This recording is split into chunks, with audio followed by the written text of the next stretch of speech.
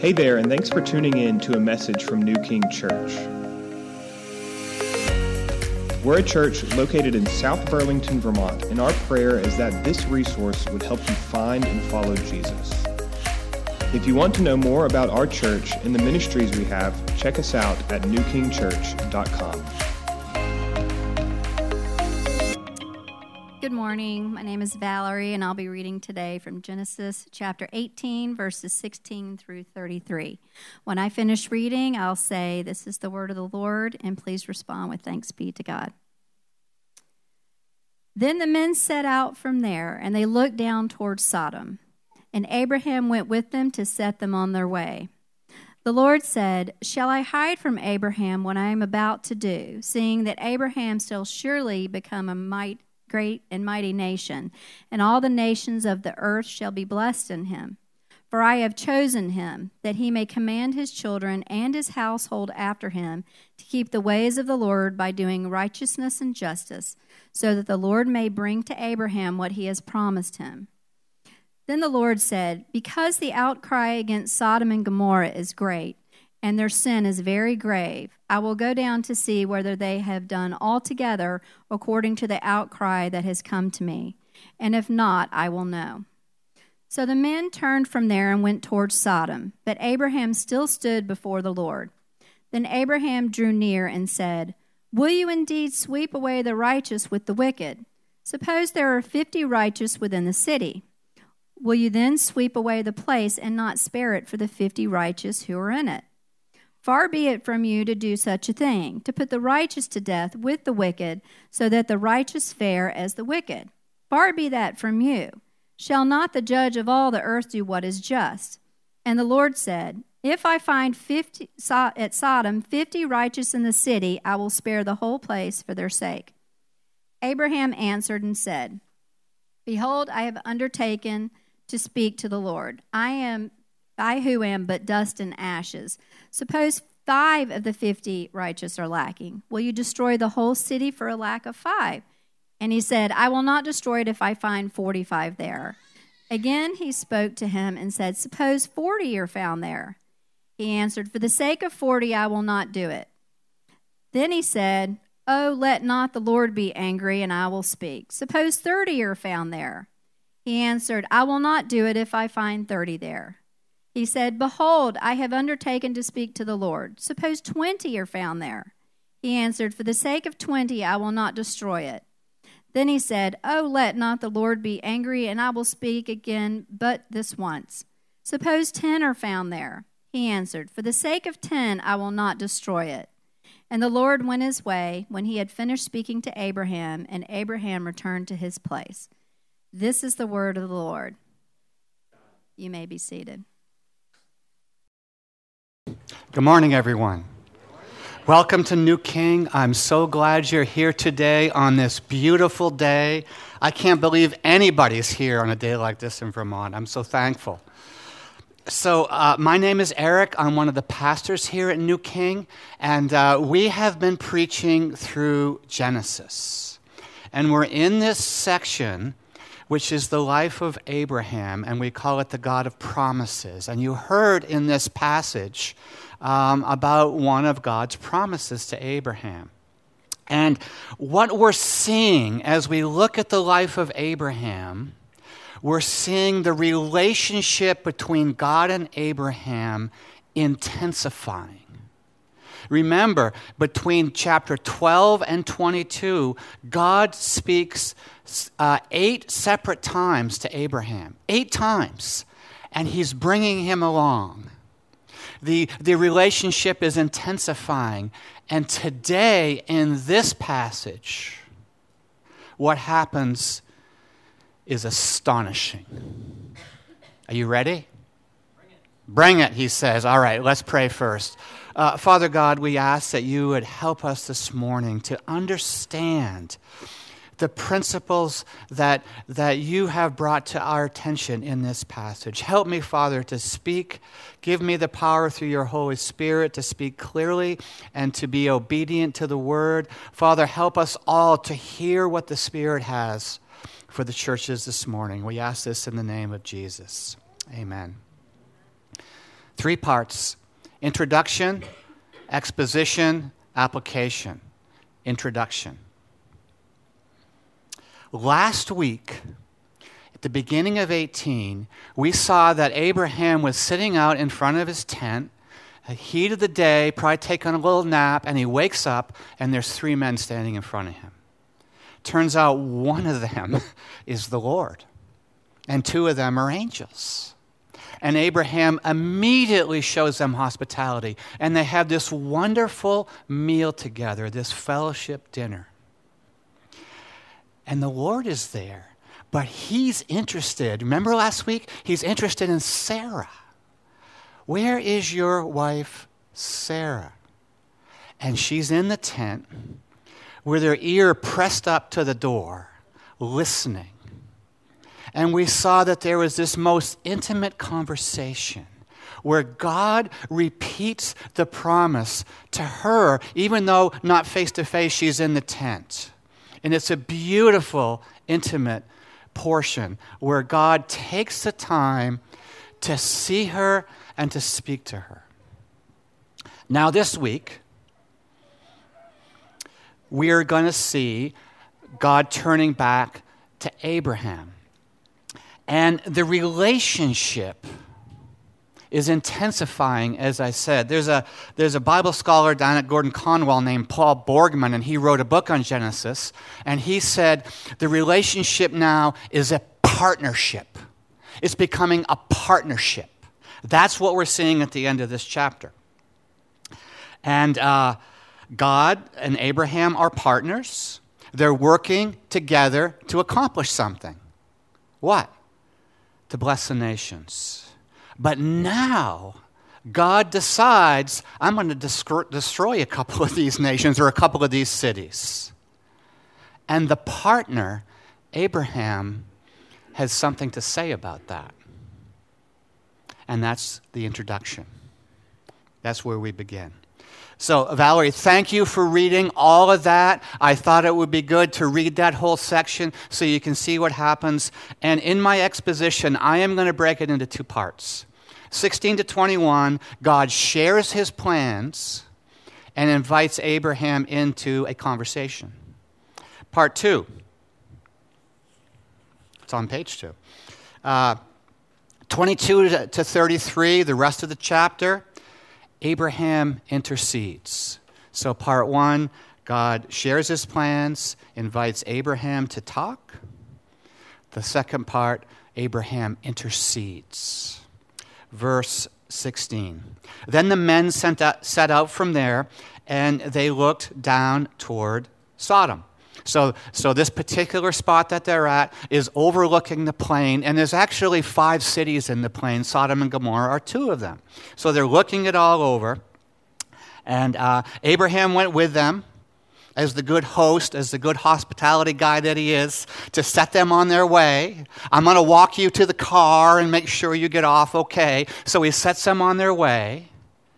And then it says in verse 17, the Lord said, "Shall I hide from Abraham what I am about to do? Shall I hide it?" It's kind of like when you go to somebody and you say to them, "I don't know if I should tell you this or not." You know you're going to tell them. You've already made up your mind you're going to tell them. This is the same kind of thing. God says, shall I hide from him what I'm going to do? See, the partnership is developing. We didn't see this before. This is new in this section, in this conversation. Shall I hide from him? And the answer, of course, is no. He's going to tell him. He's going to let it out. He's going to show him. He's going to tell him what he's about to do. Verse 18, seeing that Abraham shall surely become a great and mighty nation, and all the nations of the earth shall be blessed in him. So why is Abraham being told this? Why is God going to share this with him? Because he's a partner, And Abraham has a function. He has a role. He has a purpose. Again, this harkens back to chapter 1 of Genesis, where God creates things by his spoken word and gives them function and purpose. This is how God works. You and I are no different. We are new creatures in Christ. We have purpose. We have function. We have roles. No different here. And what's Abraham's role?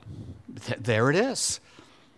Verse 18, seeing that Abraham shall surely become a great and mighty nation, and all the nations of the earth shall be blessed in him. He is a channel of blessing. We learned about this a few weeks ago. Abraham is a channel of blessing, not just to his family, but to the nations of the world. This is how God works. Again, this is how God works. Now we come to verse 19. This is a crucial verse. For I have chosen him. That's how it starts.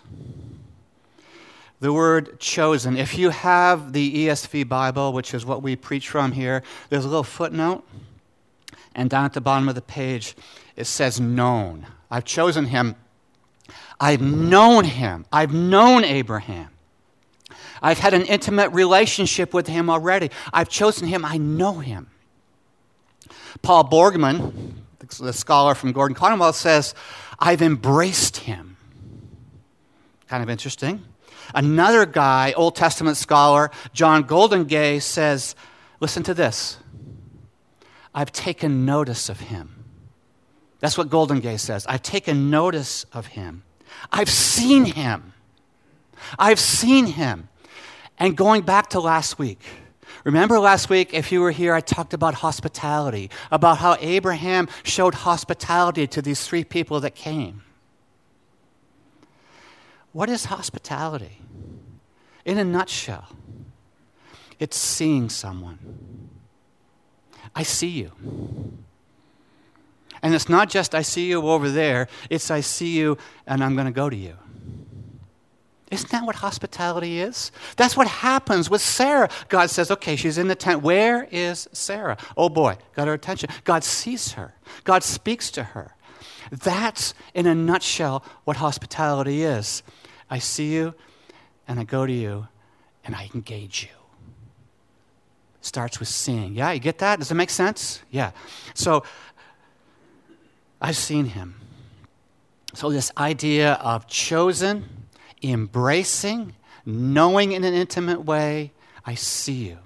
I've chosen him, part 2 in verse 19, that he may command his children and his household after him to keep the way of the Lord.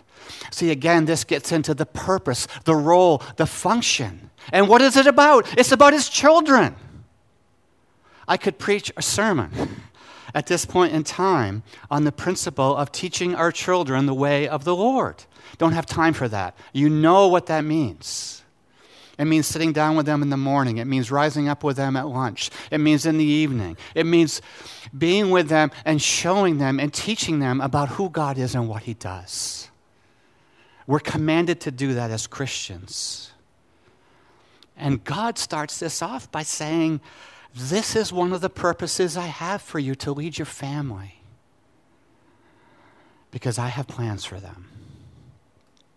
And then the last part, it says, verse 19, to keep the way of the Lord. How? How are they to do it? By doing righteousness and justice. Righteousness and justice. That's what the way of the Lord looks like. Those two things, righteousness and justice. Righteousness. To live before God with integrity and transparency. To live before God with integrity, being true, and transparency. And to order the community, your family, the people around you, in the same way. To order the community accordingly. and integrity and transparency before God and justice to see the oppression, to see it, and to walk away from it and forget all about it and say, yeah, too bad about it. No, of course not. To see the oppression and to do something about it.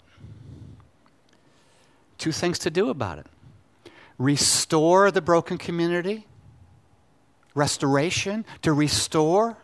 That's how God works. But also to deal with the oppressors. To stop them. And maybe punish them. So, righteousness and justice. And they're looking out over Sodom. They're looking at the cities of the plain. And they have not practiced the way of the Lord. They are not living in righteousness and justice. And there's a result of that. Verse 20. Then the Lord said, because the outcry against Sodom and Gomorrah is great, and their sin is very grave. There's an outcry. Dan mentioned this in the introduction a few minutes ago. There's an outcry. I want to focus on that word outcry for a moment. Bruce Waltke, another Old Testament scholar, written a great commentary on Genesis, says that the term specifically refers to oppression. An outcry comes from people that are oppressed. They're downtrodden. They're persecuted. They're desperate. And this term outcry comes. And they cry out about their oppression, and they cry to God.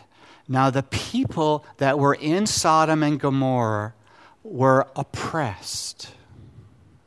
What did that look like? I want to talk about that for a minute.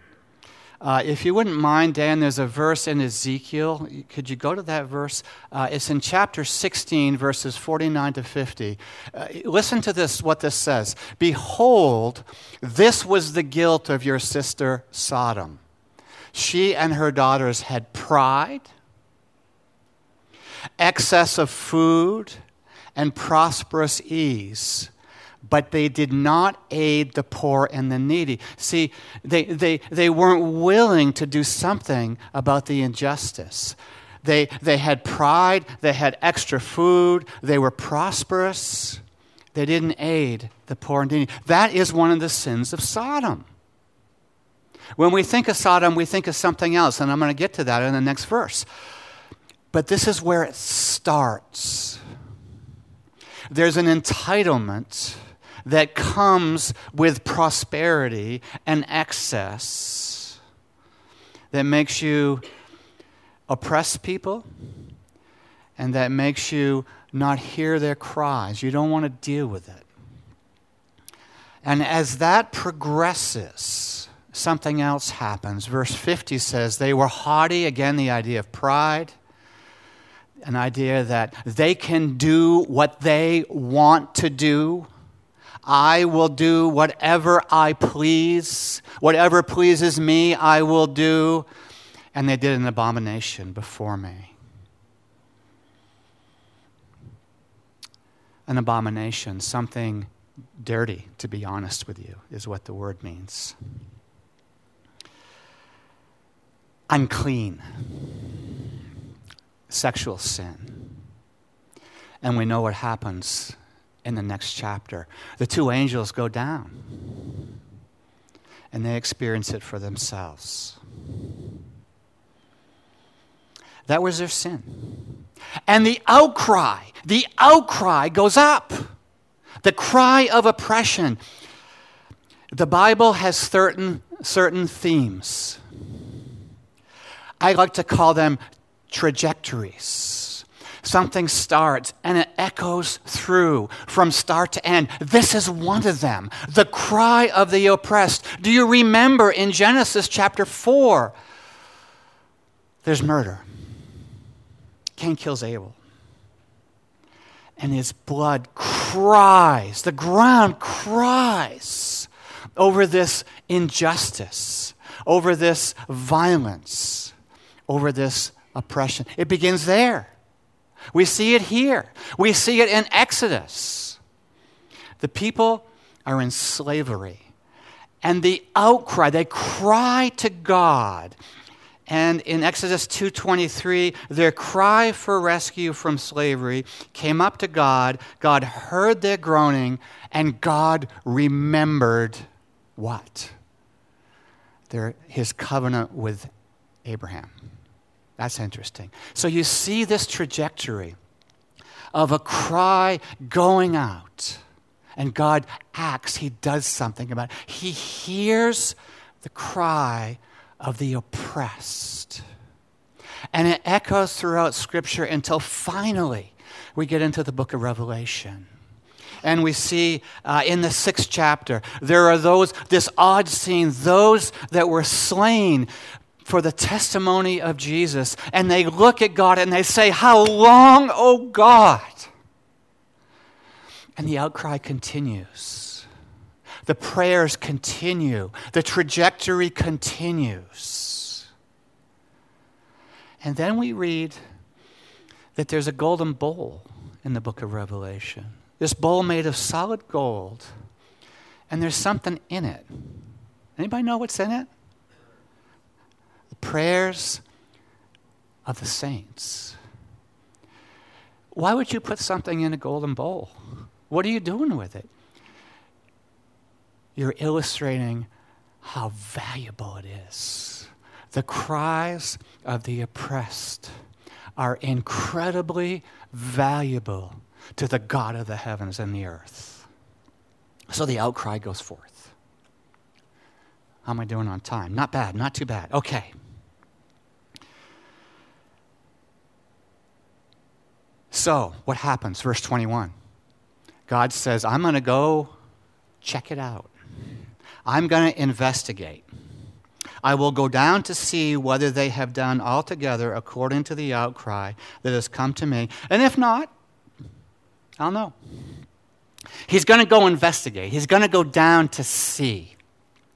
That may bring to mind the Tower of Babel in a couple of chapters before, where God says, I'm going to go down and check this out.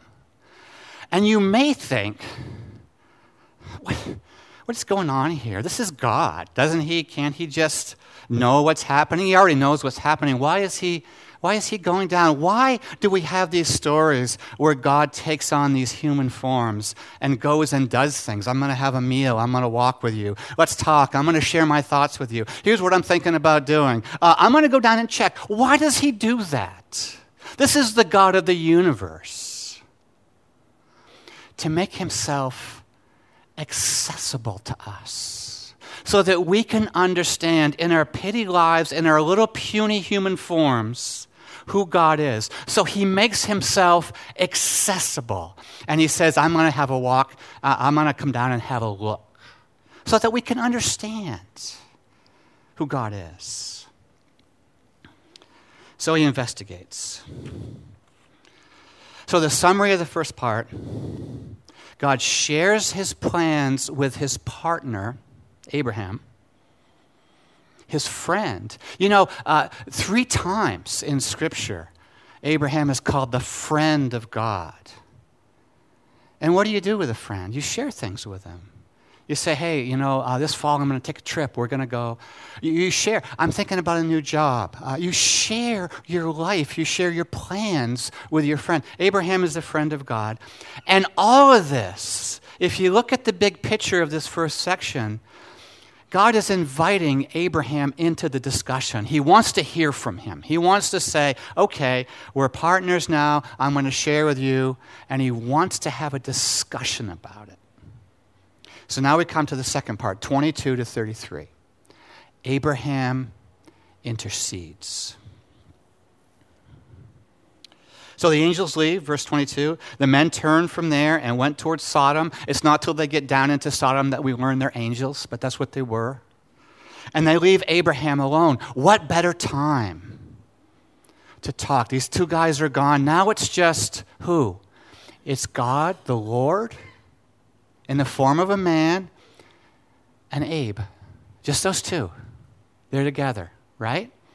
And what happens in this section is astonishing.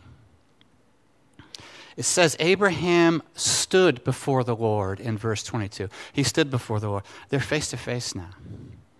They're face to face. Some Old Testament Hebrew manuscripts have it the other way around. They say God stood before Abraham. Wow. That almost shouldn't be. Some people think that when the copyists made copies of the manuscripts, they couldn't stand to have God standing in front of Abraham as if he's going to report to him, so they switched it around. But now they're face to face. They're truly partners. They're almost like equals in a way. And then it says in verse 23, then Abraham drew near. Wait a minute. I thought they were like right face to face. What do you mean? Drew near? He took another step towards them, got 6 inches closer, got a foot closer. What does that mean? He drew near.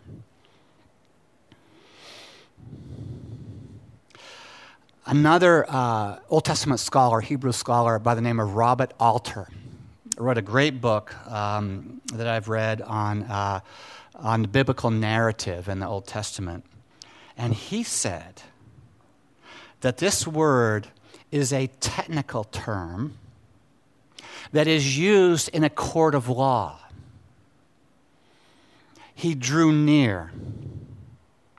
He approached the bench. A technical legal term. He approached the bench. And what does he do? If that's the case, what does he do? He functions as a defense attorney, an advocate in the rest of this chapter, an intercessor, a priest. This is how he acts. He acts as a prince. And you know the story. He brings a case. He uses examples. And the story plays out for 50, for 45, for 40, for 30, for 20, for 10. He brings his case before God face to face as a defense attorney would do to a judge. This is the scene that we're seeing here. And that is a priestly function. Now, we had a hint of a priest a couple chapters ago with this mysterious guy named Melchizedek who showed up. He was a priest of the Most High God. We don't know what that means for sure.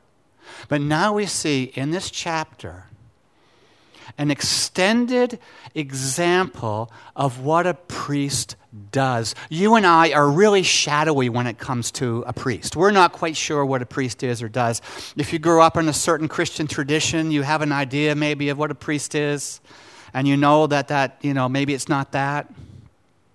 So let's look at a scripture to see what a priest does. If you wouldn't mind, Hebrews 5:1. Every high priest chosen from among men, this is talking about priests, is appointed to do what? To act on behalf of men or people in relation to God. This is what a priest does. This is a priest's main function. Appointed to act on behalf of other people. To intercede for them. To be a defense attorney for them. In relation to God. A priest is a bridge between other people and God. That's what a priest does. That's what a priest is. To intercede. to advocate, to connect them together, to plead their case. And Abraham begins with his opening statement in this defense. The end of 23. Abraham drew near and said, "Will you indeed sweep away the righteous with the wicked?" This is his opening argument. This is the first thing that he says. Is this what you will do? And then he brings a case study. Verses 24 and 25. He says, "Suppose there are 50 righteous within the city. Will you then sweep away the place and not spare it for the 50 righteous who are in it? Far be it from you to do such a thing, to put the righteous to death with the wicked, so that the righteous fare as the wicked. Far be it from you. Shall the judge of the earth do what is just?" This is his opening statements. This is his argument. This is his case study. What is he doing? Tim Keller says that he starts out by pleading the law. He starts out by pleading the law. What does that mean? He recognizes who God is and how he acts. He's pleading the law. Shall not the judge of the earth do what is just? It's a rhetorical question. Of course he's going to do what is just. Far be it from you. He pleads the law. That's how he starts out. And then there's a surprise. Who does Abraham intercede for? Who does he plead the case for? Who does he pray for? You would think that he would say, "Listen, God, I've got some relatives in Sodom. There's this nephew of mine named Lot. He's got a wife. He's got a family. Can you just save him? Can you get him out?" Isn't that what human nature would do? You think of your own.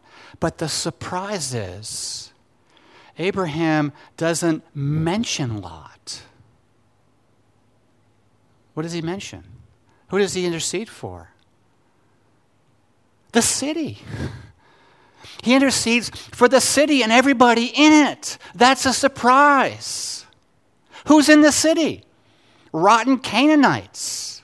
The oppressors. He's going to bat for everybody. The oppressors too. That's the surprising part of it. He has a heart for everybody. You see that? This is shocking. This is surprising. Will you sweep away the place and not spare it, he says? And then, verse 26 to the end, Abe persists. And God agrees every step of the way. He pushes and he pushes and he pushes from 50 to 45 to 40, all the way down to 10, face to face with God. Who would do such a thing? A friend of God would do it. The priest of God. He's acting like a priest. He's interceding not just for his family. He doesn't even mention them. He's interceding for the city, the wicked city. You get that? He's interceding for the wicked city, and he pushes and he pushes and he pushes it. And there's two characteristics that come out as you read through that. The first one is obviously the boldness of Abraham. The boldness to go before God and time again ask, okay, God, how about 30? Okay, how about 20? He persists. He's bold. He says it. But there's another characteristic. He's humble. Yeah? He has humility. Oh God, I am dust and I am ashes. Oh God, I don't want to make you mad. He has humility. He has boldness. And he has humility. Those are the two most important characteristics of a priest. You got to have both. And he has it. He's got both. He has boldness and he has humility. And God agrees with him every step of the way, again and again and again and again. What is going on here?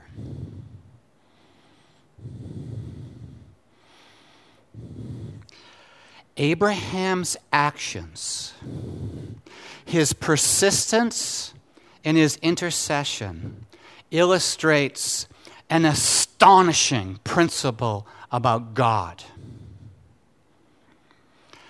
God, you ready? Listen. God will forgive the wicked many on account of the righteous few. You get that? He is going to forgive the whole city. What about 50? He'll forgive the whole city on account of 50 righteous people and 45 righteous people and 40 righteous, all the way down through. He will forgive the wicked many on account of the righteous few. God is so predisposed to forgiveness and mercy, he is willing to forgive the wicked many on account of the righteous few. This is who our God is. He is so predisposed to kindness and forgiveness and mercy that he will forgive the wicked many on account of the righteous few. 50 out of a city will accomplish forgiveness. 45, all the way down to 10. To say it another way, God will credit the wickedness with righteousness of somebody else. God will credit the wicked with the righteousness of somebody else. This is a deep and profound theological truth about who God is. And can you see now where this is going? Forgiving the wicked many on account of the righteous one.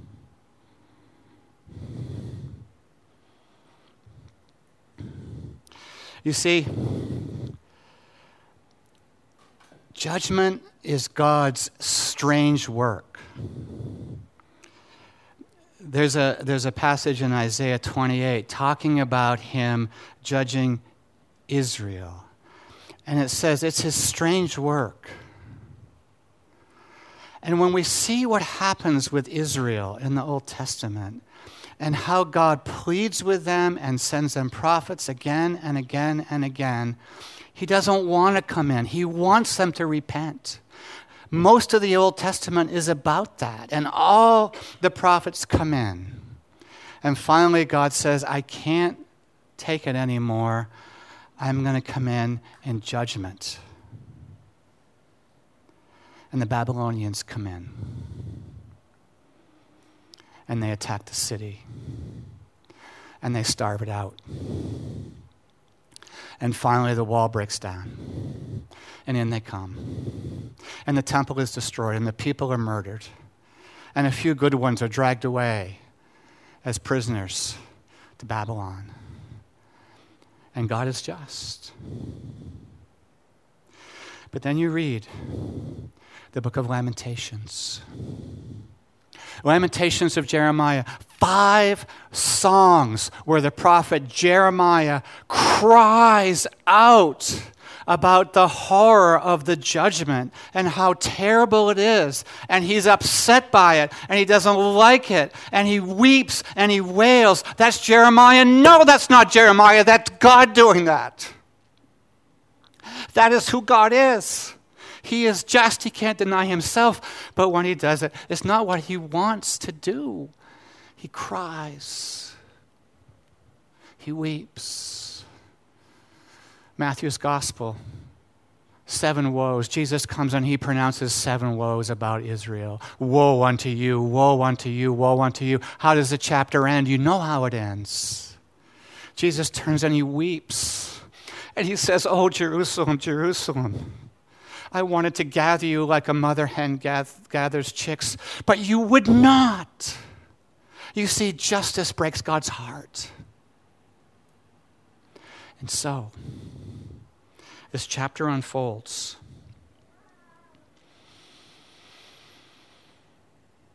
And Abraham goes home. Verse 33.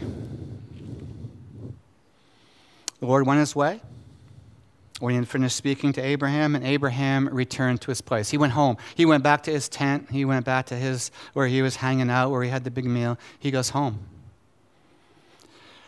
Why did Abraham stop at 10? You see, if you know stories and you know how stories unfold and you know how literary methods work, what you're expecting is him not to stop at 10. Maybe the next number is 5. Maybe he goes down to 1. That's what we're expecting. But for some reason, he stops at 10. Why? He goes home. He's done. Maybe he lost his nerve. Maybe he said, "Oh my word, what am I doing? I'm face to face with God. He's getting sick of me. His patience is worn thin. I'm going to stop at 10 maybe." Maybe he thought, if I went down to 1, who's that 1? It's that dumbhead Lot. I know what's going to happen with him. Yeah, he's a little more righteous than the others, but he is no shining example of what it means to live in righteousness and justice. His whole story is about conflict. And if I go down to 1, all I got is Lot, and I know what's going to happen then. So Abram goes home. And what happens in the next chapter or 2? God comes in. And he finds that the cities are indeed not living in righteousness and justice. And he doesn't find his 10. And the cities are destroyed. The angels visit Sodom, and they experience for themselves the wickedness. And God destroys the cities. One of the things we've been learning about in our story of Abraham is, yes, Abraham is a father of the faith. Yes, Abraham is a friend of God. Yes, Abraham believed God and counted it unto righteousness. Abraham wasn't perfect. He stopped at 10 and he went home. What do we learn from this story? Couple of closing things for us to take away that are relevant to you and I today. Number 1 is that principle. What was the principle that Abraham was acting upon? God will forgive the wicked many on account of the righteous few. And we know, as Christians, that God forgives the wicked many on account of the righteous one. Don't we? Jesus. Jesus bears the justice of God. He drinks the cup of wrath.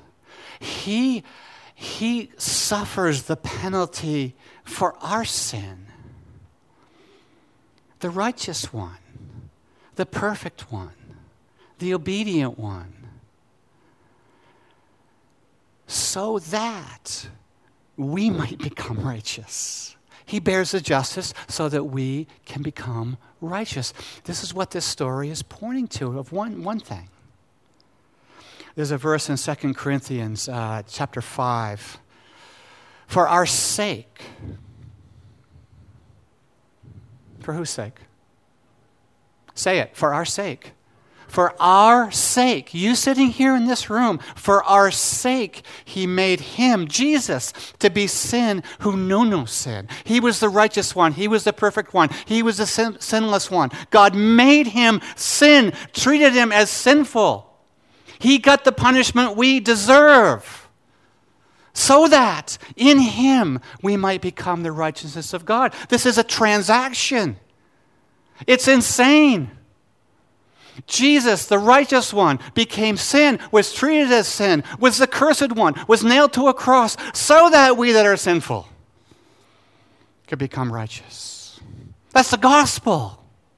There it is. Point 2. Abraham went home. We have a high priest that doesn't go home. He doesn't go home. Hebrews 7, if you wouldn't mind. But he, Jesus, holds his priesthood permanently because he continues forever. Consequently, he is able to save to the uttermost those who draw near to God through him, since he always lives to make intercession for them. This is our high priest. Not only is he our sacrifice, not only is he the one that bore the penalty of sins, he now functions as a high priest who never goes home. He advocates, he intercedes, he pleads your case forever. And what does he plead? He pleads his blood. I died for that person. I shed my blood for that person. And the result, saved to the uttermost. Completely, exhaustively, utterly. There's nothing left undone. He makes provision for every need. He suffered and paid for every sin that you have or will commit, past, present, and future. He is our high priest. He never takes a day off. He never goes to bed early. Forever. What does this look like? What does this mean? How do I understand that? Think of Peter. Remember what Jesus said to Peter? It's in Luke 22. Jesus says, Peter, Satan wants you. But I have prayed for you that your faith may not fail. I have interceded for you. I have prayed for you. Satan wants you. I've prayed for you. And when you have turned, Jesus says, strengthen your brothers. He's the intercessor that never goes to bed. Point 3, we in turn. We have this wonderful, perfect high priest that can sympathize with us, that never takes a break, that never goes home, and in turn, we are priests. We have become part of the priesthood. We perform that function as well. 1 Peter says we are holy. We're a holy priesthood, that we may offer up spiritual sacrifices. 1 Peter says we're a royal priesthood, that we may proclaim the excellencies of him who called us out of darkness into his marvelous light. And what do? Remember those two characteristics that Abraham had, boldness and humility? Man, we have those too. We have to have those. We approach God with boldness and humility. The last verse I want to share, Hebrews 4. Since then, we have a high priest. Just talked about that. Since then, we have a great high priest who has passed into the heavens, into the very presence of God. Who? Jesus, the Son of God. Let us hold fast our confession. For we do not have a high priest who is unable to sympathize with our weaknesses, but one who in every respect has been tempted as we are, yet without sin. Let us then, with confidence, draw near to the throne of grace that we may receive mercy and find grace and help in time of need. There's humility. We're sinners. It talks about sympathizing with our weakness. He can sympathize. He can understand. He knows what we've gone through. Yet boldness. We go with confidence. We go with boldness. And finally, what about today? What about Burlington, Vermont? If this is all true, what about Burlington? First, our presence here. Yours and mine, as Christians, as believers, as those bought with a price, have an influence here. We are here for a reason. We are here with a purpose. Remember Sodom. The very presence of a righteous few could have saved the many. We are here with a purpose. And we are priests. Are we interceding for Burlington and the surrounding towns? Are we praying for them? Are we living and bringing justice and righteousness to the city? Are we seeing the oppressed, hearing their cry like God hears their cry, and seeing them and doing something and acting?